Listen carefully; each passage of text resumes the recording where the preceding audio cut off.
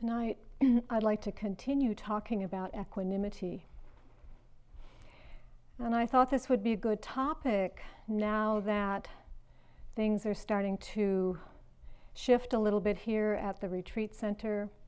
We have many people who are leaving, some people who are staying, more people who are coming. And all those shifting tides I was talking about the other morning. And this could bring some stirring in the mind and in the body, some restlessness, some agitation for some people. So I thought talking about the practice of equanimity as a way to work with some of these mind states and responses might be helpful. I also wanted to talk about it as a continuation of the practice that was offered to you the other day by Guy, so that can be rounded out, filled out a little bit more. And also because equanimity really has been one of the kind of important practices for me in my practice. I think I might have mentioned that once before. I think both the specific practice of the Brahma-Vihara and really working with the phrases has been extremely helpful for me. But also the deeper understanding of what actually gives rise to equanimity and what interferes with true equanimity. So I just want to explore this a bit with you tonight. First, what is it? What is equanimity? I mean, it's a very, very big topic and it needs a very deep understanding to touch what it really, really is. It is one of the expressions of an awakened mind. It is a quality of the awakened mind. And in this awakened mind, it reflects the stillness, the still, unmoving aspect of the awakened mind. And because of that stillness, it has a kind of mirror-like quality so that it can reflect back things just as they are, like a clear pool, clear reflection. So when the mind is that still, that unmoving, we feel that equanimity, and it gives rise to the clarity and to the wisdom in connection with things just as they are. That still mind arises because the mind is not reacting. It's not caught in its usual habitual patterns of grasping and rejecting, holding on. And it's not a deluded state. It's not a state where we're lost or confused. In that regard, we may say that it's a spacious balance of mind that is not in conflict with. Not in conflict with. And we can see in our own experience how often we find ourselves in conflict with our experience, moment to moment to moment. And so so much of the practice, so much of the mindfulness is directed to just this watching, observing, knowing that movement of mind towards and against, for and against, liking, disliking. That's the movement of mind that obscures this revelation of the still, spacious mind. And equanimity, I think Guy probably talked about, plays a very important role in the true expression of metta and compassion and joy. In the metta, with the equanimity, all of them work together, and when the equanimity joins the metta, this really allows us to wish for happiness for ourselves and others, without being lost in the desire and the attachment, without getting caught in the possessiveness of what I want for me in the relationship with this person or whatever. It keeps us grounded so that we can feel and experience that pure wish for someone's happiness and well-being or my own. when the equanimity joins with the compassion, it allows us to face the immensity of the pain and the suffering, the misery in our own experience and the experience of the world without falling into the states of grief and sorrow, anger, pity. All those states, it's so easy when we lose our balance to fall into. When the equanimity joins with the joy, with the mudita, it allows us to feel joy for others without falling into envy and jealousy. And so it really is the ground of each of these expressions, which really allows for the purity of that expression. And that means that this sense of the self, selfing, isn't caught up there.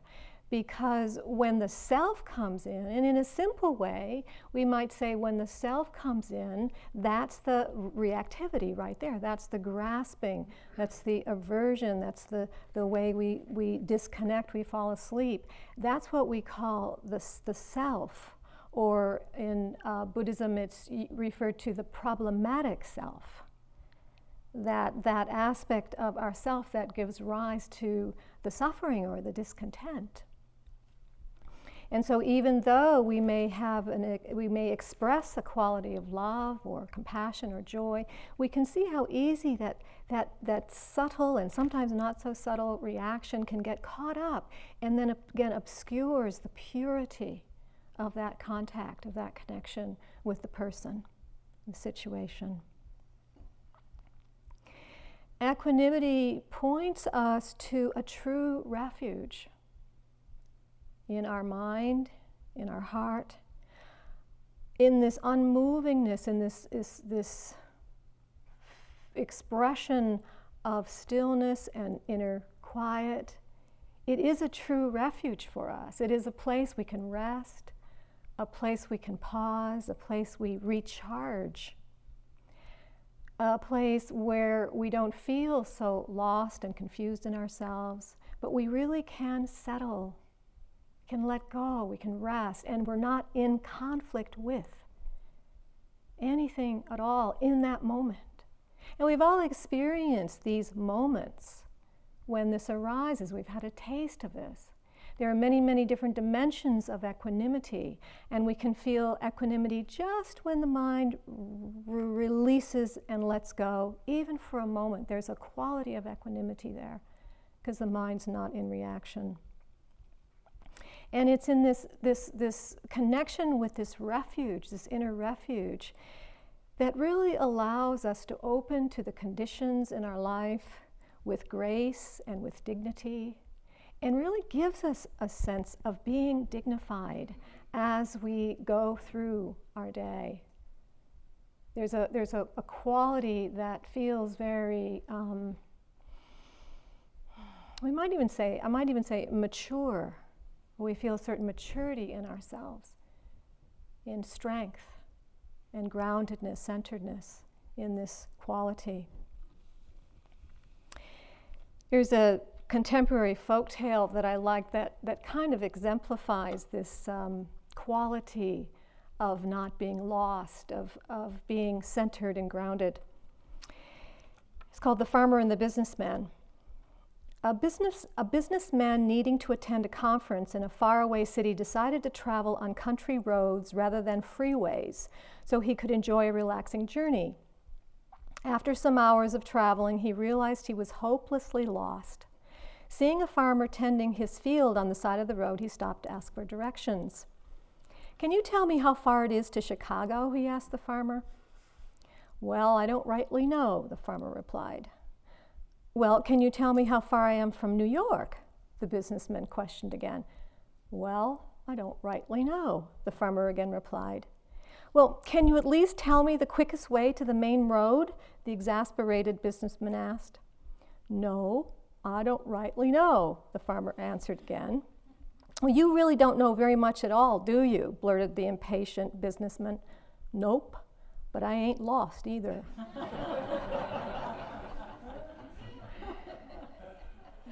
It's kind of like that, you know. You're right, you're at peace with the way things are there, calm, not so agitated. So this obstacle, the obstacle is the reactivity of the grasping and the aversion. That's the far enemy of equanimity. It's the opposite of equanimity, where we get caught, and there's all levels of that reaction, of the grasping and the aversion. The essential kind of thought is, I don't want this to be happening. I don't want this to be happening. And that's that arising of the self. And it's felt as a constriction. We feel that tightening, that constriction in ourselves, which is unpleasant. And the more sensitive we start to become to that grasping, we actually can feel in a very subtle way that constriction and the unpleasant quality of that constriction. We not only feel it in our mind, but we also feel it in our body. We can actually feel it as a muscular contraction when we become very sensitive. The whole, the torso, the muscles, the arms, the throat, the blood vessels, we just start to constrict, even a little bit when that grasping is in the mind. And this takes the characteristic of demanding and controlling and fixing and rescuing in our experience.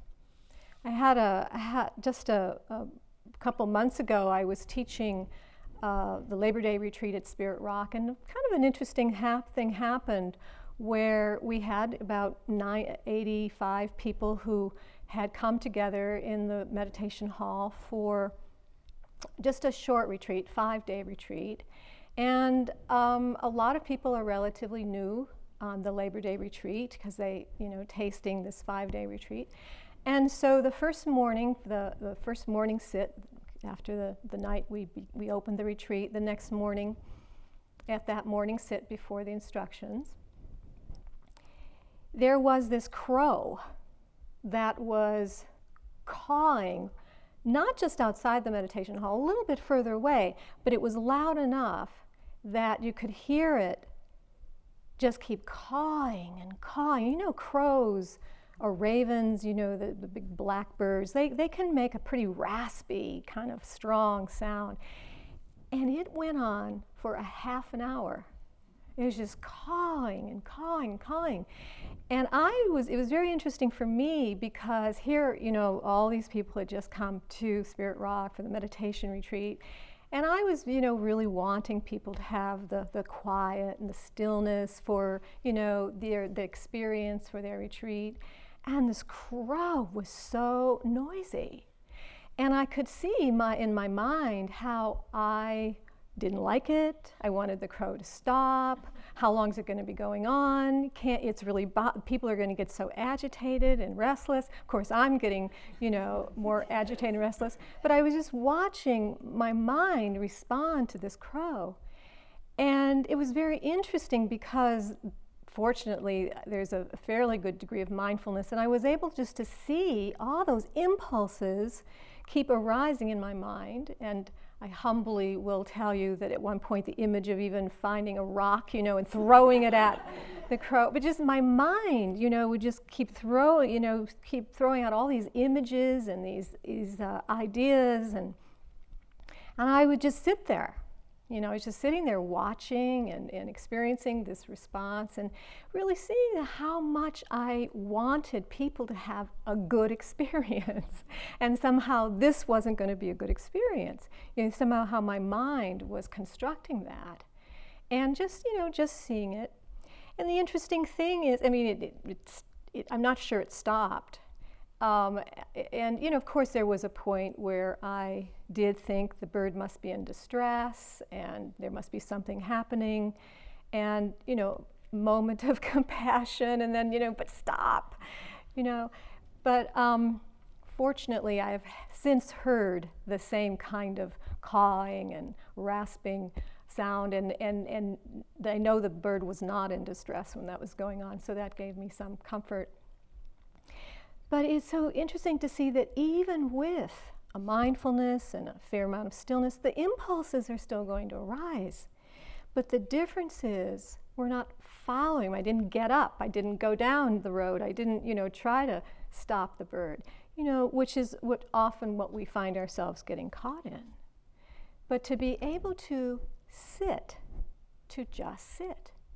This is our practice. To be able to not follow the impulses, but to take time to consider with wisdom and with clarity what is the appropriate response, what is the right action in this circumstance. I mean, it's a small example, but it's an example of how often those impulses and those drives, the desire, didn't get to attachment, didn't attach itself, but the force of desire just arising in the mind so strongly.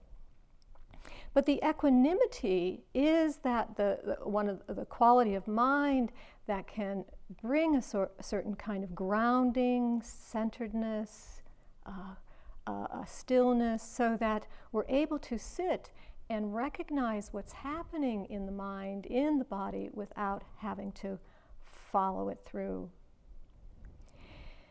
But when desire to change things and to hold on is present in the mind, it is difficult to sit a lot of the times. We feel the restlessness, we feel the agitation, and it's uncomfortable. It's uncomfortable to simply be present with the unpleasant feeling in the mind and in the body. And usually, if there's not much wisdom in the mind, the thought will arise or the belief will arise, if I can change the situation, then I can change my unpleasant feeling. I could do something to make myself feel more comfortable, more pleasant. And so in that example with the crow, if I did follow my impulses, it really would have been all about me. It would have been all about me, so that I didn't have to keep sitting with my own agitation and restlessness, so that I could actually change the situation so that I could come to a more relaxed and balanced place in myself. And this is why we often externalize our problems. We put the problem out there because it seems like we can change what's going on out there easier than we can change what's happening here, because we often don't have that wisdom to know how to work with our own experience. So the first thing we might do is blame other people for what's happening or make them wrong. It's your fault. You need to change your behavior. You need to be different than you are. And if you change and you're different than you are, then I'll feel better, right? I'll feel happier, because then you're giving me what I want and you're not creating a conflict or difficulty for me, so then I can rest. I can feel more at ease. This can so easily be missed, though, because that habit of blame, that habit of judgment can happen so quickly, that reaction, where we place the problem outside of ourselves. There was a yogi once who, on one of our retreats, who, in response to this kind of reflection, was talking about how for a long time he had really desired to get a dog. And so finally he followed that desire, he followed that impulse, he got himself a puppy. And he was so happy, right? Have the puppy, have the companionship, so cute, so lovable, until the puppy started acting like a puppy, right? Chewing things, peeing in the wrong places, running around, not really taking commands, and started to create some agitation and upset for this person. And he was saying, God, I got a bad puppy, Why didn't I get the puppy I wanted to get, And it's that kind of thing. If we would have got the one we wanted, or the person would be the way we wanted, things would be all right. But yet everything, dogs, people, have their own nature, have their own expression. That's how it's going to be. And so we can come into our own experience and start to take more responsibility, accountability for our own responses, our own reactions. Another way we externalize the problem is when not just blaming or judging, but if we actually find the situation too difficult to deal with, and we find ourselves falling into some grief or some sorrow, and we start to feel that place where it's not okay that this is happening. It's not okay that my body is getting sick, or that person is leaving me, or my car is breaking down, or I don't have money. I mean, whatever it is, it's not okay that this is happening. And if I could just change the situation, and then from that agitation and that restlessness and that fear, we get out and try to fix it and make it better and take responsibility. Not that there isn't a place to take action from wisdom and connection, but again, looking at what's really motivating us, what's feeding us. Is there fear? Is there agitation, aversion in the mind as we're acting? Because then the self is present again. This self that thinks I need to take responsibility to fix this situation. And we've lost connection with a deeper wisdom, a deeper clarity. That's when we shoulder the responsibility. You've heard that expression. I have to shoulder this responsibility. We take that burden on our shoulders. And there can be some disconnect there. Again, the contraction, the constriction. Or if we really go into the helplessness and feel the despair, we might even just get frozen or numb or depressed or lost. And again, not really being so helpful, not being connected to ourselves or the situation. So being able to stay connected to what's happening in our experience in a clear way, in a wise way. Another strategy that happens that interferes with equanimity is withdrawal, where we just say, okay, I'm out of here. I'm not dealing with this. It's a kind of, there has aversion in it, but it's kind of an indifference. We become indifferent to what's happening. It's another way of disengaging, shutting down, cutting off. And indifference is actually the near enemy to equanimity, because it can look like equanimity. It can look like, oh, I'm balanced, I'm calm, this isn't bothering me, but we've actually just checked out. We don't really want to have anything to do with it. And there can be fear. There's some fear of engagement, fear of getting too close to the person or the situation. And we're not really seeing clearly what's happening in the mind and the body there. So this question, how can I be fully engaged with my experience without falling into a kind of denial, without rejecting my experience and what's here in the moment? Or how can I be fully engaged with my experience without getting pulled into it and overwhelmed by what's going on? And these are the two extremes that we can find ourselves in, either in the suppression or the denial, where we cut off from ourselves or from another person. We don't want to know what's going on. We pretend nothing is happening. Or we go so much into the experience that we get lost and flooded, confused, overwhelmed, indulge in it. And so it's really learning. The equanimity is what helps us to find a balance between these two extremes, so that we don't get caught in the suppression and we don't get caught in the indulgence. How do I face the pleasant experience without attachment and indulgence? How do I face the unpleasant experience without drowning in sorrow, despair, aversion? And how do I stay with the neutral feeling, the neutral experience, without slipping off into delusion, into fantasies, into memories, boredom? it takes a discriminating awareness. It takes the cultivation of this mindful attention so that we can actually notice the feeling tone, the Vedana. Pleasant feeling is here, pleasant experience is here, and noticing our response to that. Noticing when there's unpleasant feeling, unpleasant Vedana, and noticing if there's the rejection of that. Noticing when there's a neutrality, when there's not much going on, and how easy it is just to get lost, or to disappear, or to become bored and then think something needs to happen. To reject that. Fill it up with something.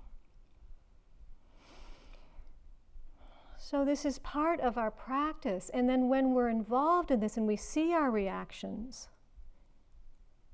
of course, not to add more reactivity on top of that, to see if we can simply see our experience in a very simple way, in a bare way, as much as possible, without taking all this so personally. Isn't that, how do we do that? How do we pay attention and take care with our experience without taking it all so personally? It just is what it is. Things are as they are. This is the way we can practice equanimity.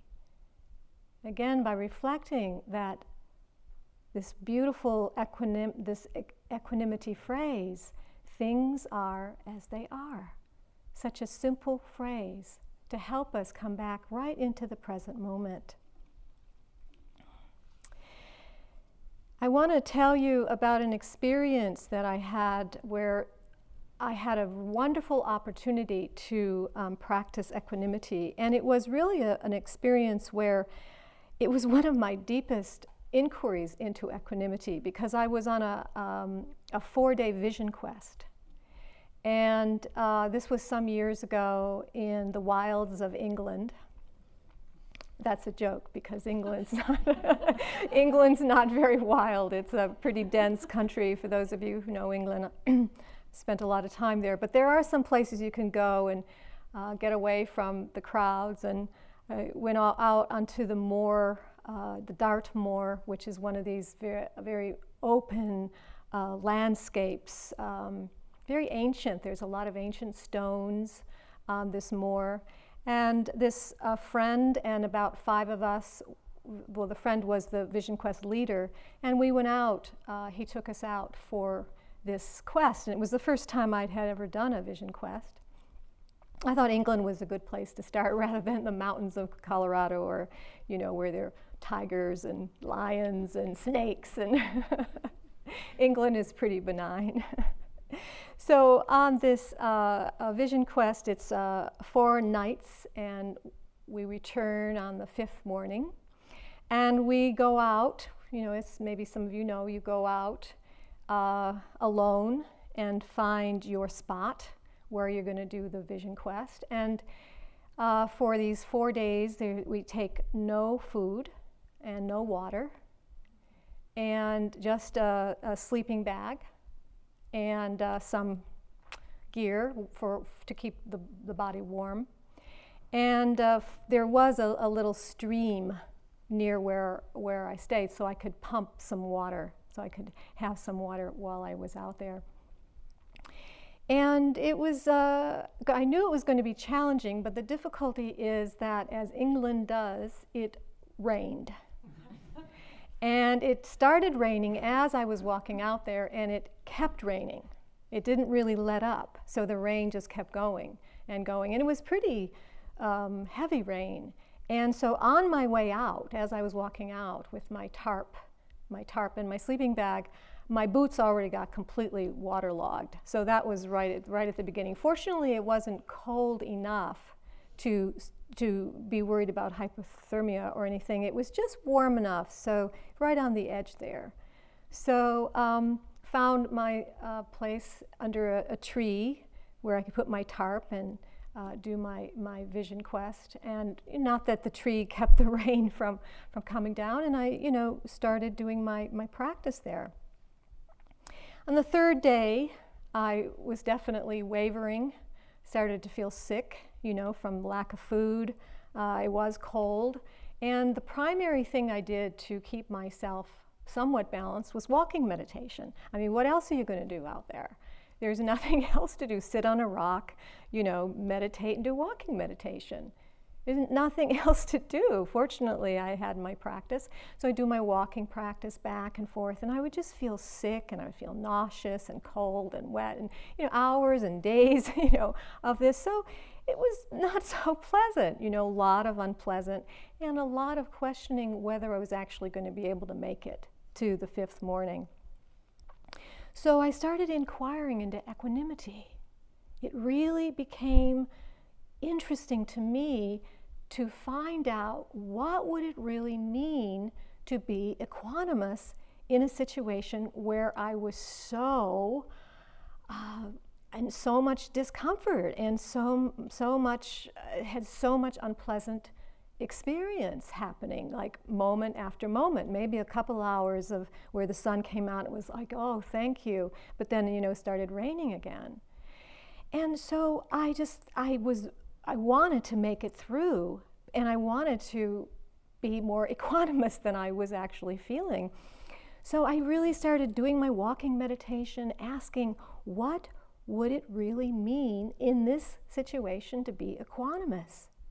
Would it mean that I would get to a place where I would no longer feel the discomfort? Would it mean that I would actually start to feel good, that I would be happy, that I would start to feel pleasant experiences in my body and my mind while I'm wet and cold and sick and wanting to throw up and hungry? I mean, what did it really mean? And did it mean that if I was really equanimous, if I really was in a evolved state, that I wouldn't be even feeling any of these feelings? I could somehow transcend it all and just sort of erase the conditions. I could get into some kind of void state, some kind of place where I would just feel nothing, some kind of protective place where I would be protected from any impact, any impingement of the conditions that were rising and passing in the moment. Was that what equanimity was? And I would just keep walking back and forth and back and forth. And as I was doing that, I saw that, of course, in that situation, I wasn't going to be, getting into some kind of state where everything would be void and erased, because I was alive. I was still awake in my human body with my mind and my body and my feelings. And so what was it? And I realized that what it was truly was a deep and profound acceptance of the way things were.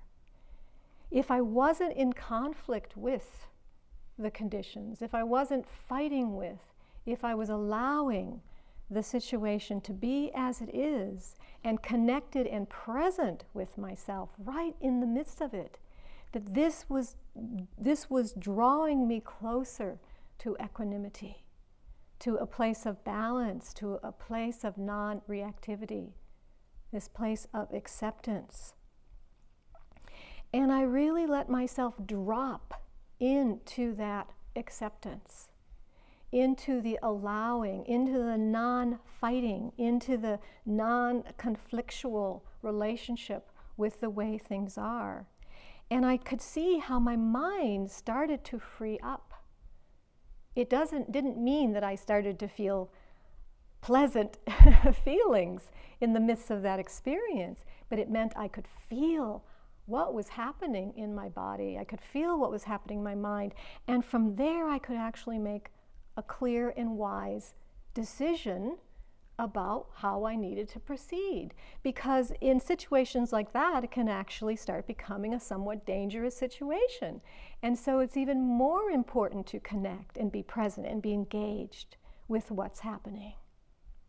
And so all of this started to become clear to me, that this is how I contact the appropriate response, how I know whether I'm supposed to be staying out there another day when I'm sick and wet and cold and hungry and getting weaker, and then being able to respond to the situation.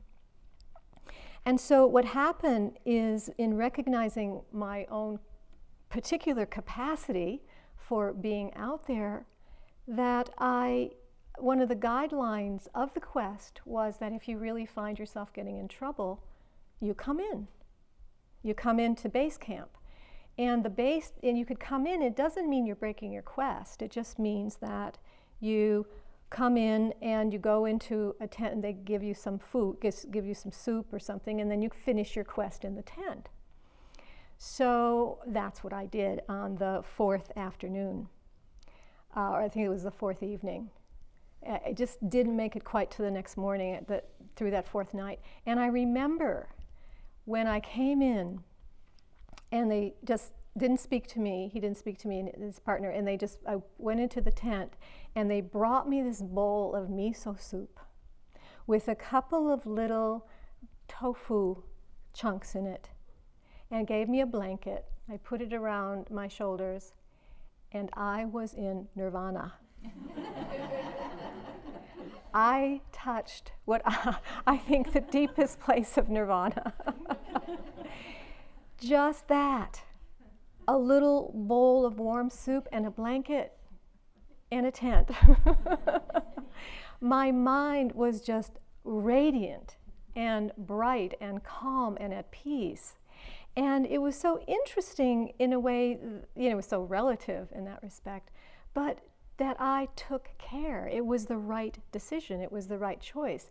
And being that connected allowed for that response rather than, a lot of other possible outcomes could have happened. So this was such an informing experience for me. I think it took me to one of the deepest explorations of in my life, in the world, when I'm not in an altered state of consciousness, transcending my mind and body, but to actually be in life, engaged with life. What does it mean to be present, to be accepting, to be allowing, to not be in conflict with? And so the more that I can just feel the bare experience of the feeling itself, the feeling tone, the pleasantness, the unpleasantness, the neutral feeling, and then noticing my response to this is what allows me to know what's happening. What is actually happening that makes this experience so hard for me to be present with? And this is one of the questions that I ask myself a lot now. It's really a guiding question for me. When I notice that it's hard for myself to connect or stay present, my mind slips off and I'm in some kind of conflict, just asking myself, what is it that makes this experience so hard to be present for? What's happening that my mind can't bear it? That my consciousness isn't able to stay present for? And that allows me to lean in a little bit more, just to lean in a little bit more. And it might be that I don't have the capacity to bear it, and so then I can pull back. But at least I am doing some exploration rather than just in reaction, just in that reaction. Certainly as I go in to these very challenging and unpleasant places in myself, I am going to feel vulnerable. I am going to feel tender. And depending how much I really allow myself to be present in those difficult or more challenging places, I may feel very vulnerable. I may feel very raw or exposed. I might even feel like I have no skin. It's so tender being in those places. But can I bear it? And is there wisdom arising? Is there wisdom there that's informing me, that's bringing some understanding to what this is all about? We don't do with this kind of exploration unless there's wisdom guiding that exploration. Ajahn Sumedho once said that life is like standing under a rushing waterfall. Can we find balance? Can we find balance? Today, every morning, I read the New York Times and I on the computer, and there was an interesting fact I came across this morning. And I read that 1.02 billion people in the world are hungry, according to a report from the United Nations. That means 1 in 7 people on this earth are hungry. They don't have enough food. Despite all of our efforts to grow food and to feed people, it's not working. And so what happens? Can I let that in? Can you let that in? You know, we've been eating so well. We've been eating this incredibly nourishing, abundant food all this time here. I've appreciated because I get fed. You know, I don't have to go to the market and feed myself, cook and feed myself. And all the love and the care that goes into the feeding. And then reading this, it's how to let that in, you know? 1.02 billion people on this planet. When we let it in, when we allow the contact with that truth, with that reality, there is the possibility for compassion to arise in the heart.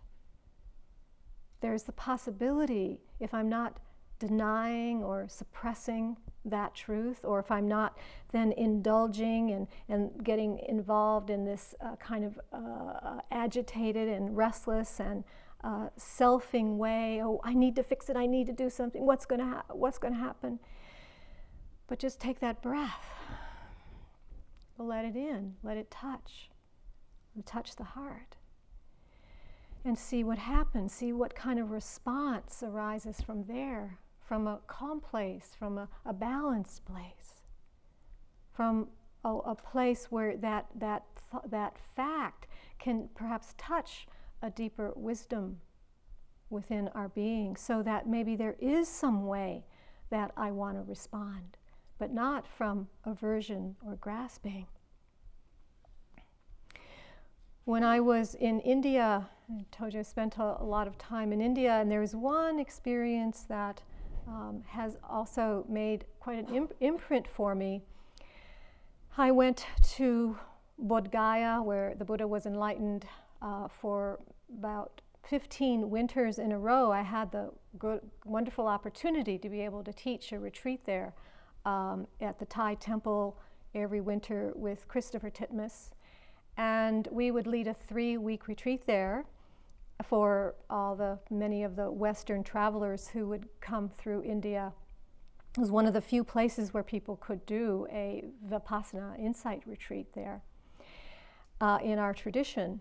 And outside the gate of the Thai temple, there was a chai shop, or I think was, because I'm not sure that it's still there anymore. The guards have come through Bodh Gaya and kind of cleared out a lot of the shacks of the peasants who were working along the side of the road to sort of make it nice for the tourists. So there was this one chai shop that was outside of our Thai temple, and every year we would go and we'd sit with the man, Ram, who ran the chai shop, and over the years his son, who was young when I first came, about 5 years old, he started to grow. Each year he was growing, and he would work at the chai shop with his father. And, you know, all they did was just sell a couple rupee chai with a couple of little sweets at the shop. The shop was a shack, you know, like just a little table and an awning. And so his little son was growing up, and over the years he would learn some English. And so we could communicate with him a little bit more. And when he was 15, I remember this one time I sat down with him and I was just asking him, Sanjay, his name was, like a little bit about any way we could communicate, just like, what do you eat? You know, what do you have for breakfast? And he said, well, for breakfast we have chapati, and just a little piece of bread, and some tea with no milk. And then what do you have for lunch? Just little rice and maybe a little vegetable. And what about dinner? Oh, just a chapati. And that was it. And sometimes they were able to get yogurt or maybe a little milk for the tea, but not so often. It was a real luxury for them. And I could see the way they lived. I went over to their village once and went to their house, and very, very simple, very, very poor. And here I was, this American, who has everything, everything, very privileged. And I would often sit with Sanjay and Ram, and I would just feel like, why? Why is it like that? Why do I have all this privilege? Why do I have all this abundance and this health? How come they don't have it?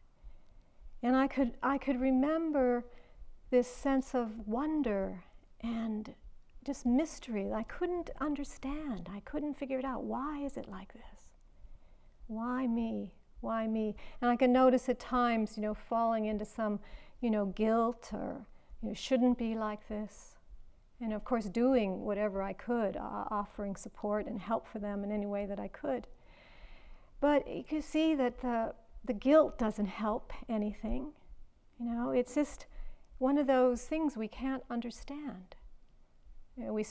Joseph spoke about karma last night. We have, a wonderful explanation for many of that law of karma and cause and effect, but doesn't answer all the questions. Why? So sometimes we just sit in the truth, sit in the reality of why things are the way they are. And that phrase, no matter how much I would like things to be otherwise, things are as they are. Things are as they are. And trusting that whether I understand it or not, things are unfolding according to a natural law. Whether I understand it or not, things are unfolding according to a natural law. And this equanimity, this is where I would practice the phrases and use the phrases. May I accept things the way they are, which would help me come into a place of more balance in my mind, my heart, and then I could touch the compassion. Then I could touch the care and that place of generosity that wanted to help, that wanted to serve in any way that I could for this family. So another question that I lead with in my practice, that I ask myself in my practice, do conditions need to change for me to feel deep peace? Do conditions need to change for me to know deep peace in my own mind, in my heart? Or is there a possibility of touching something within my being just with things the way they are? With things just the way they are.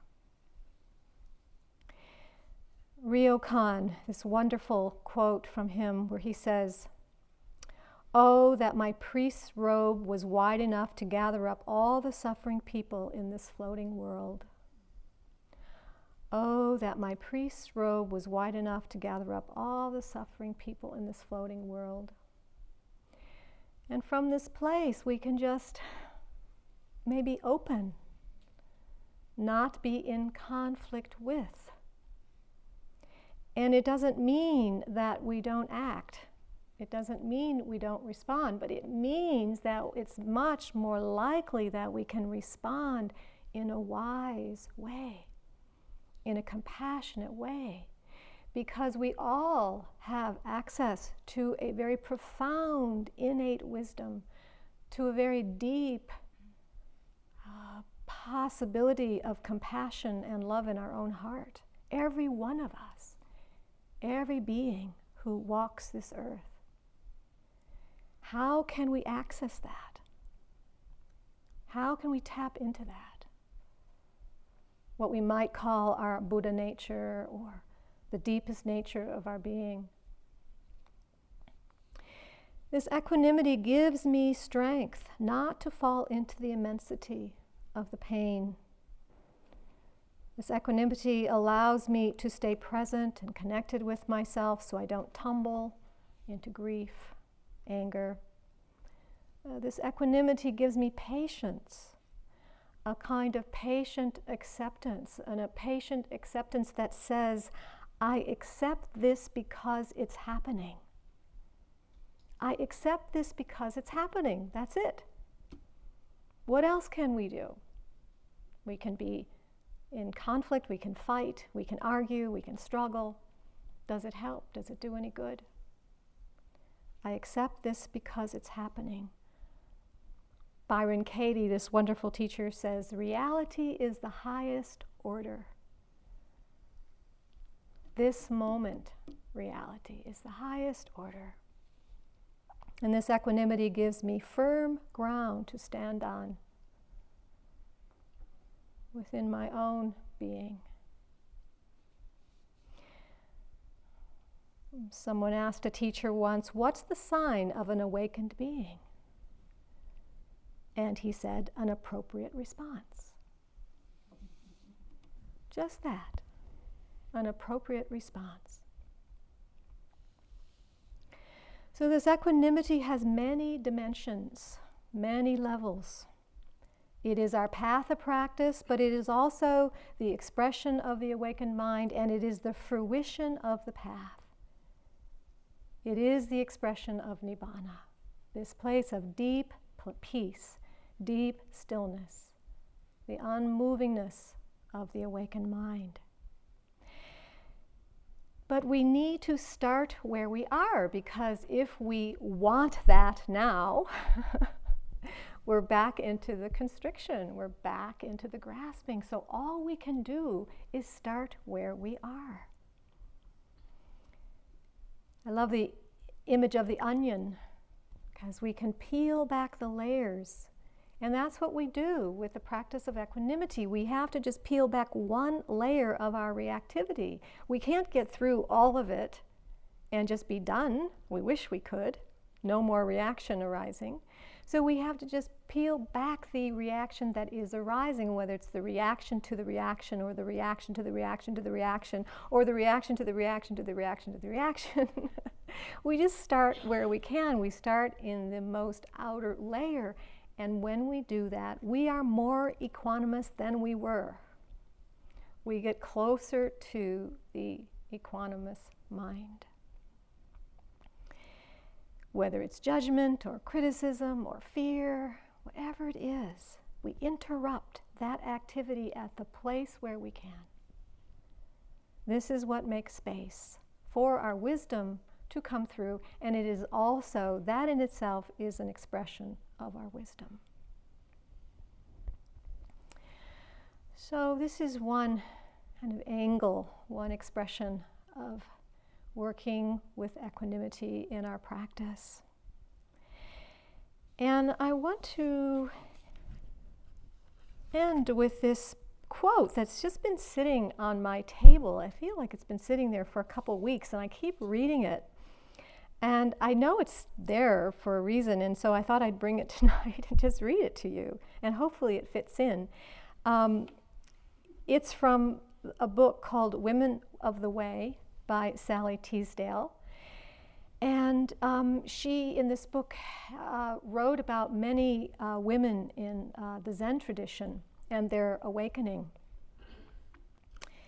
Oftentimes, we don't hear so many stories of women in their awakening. And so this is a quote from the story of Taijutsu in that book. She saw that arising arose, abided, and fell away. She saw that knowing this arose, abided, and fell away. Then she knew there was nothing more than this, no ground, nothing to lean on stronger than the cane she held, nothing to lean upon at all, and no one leaning. And she opened the clenched fist in her mind and let go and fell into the midst of everything. Let's sit for a moment.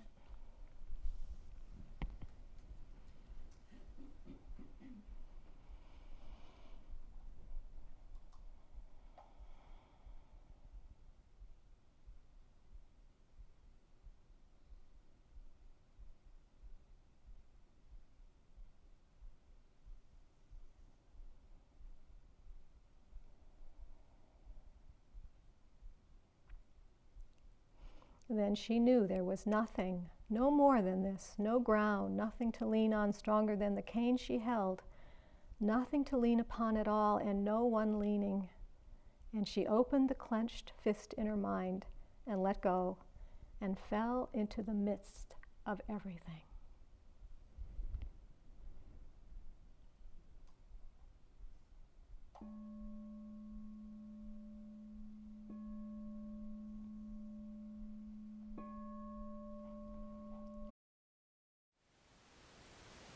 Thank you for listening.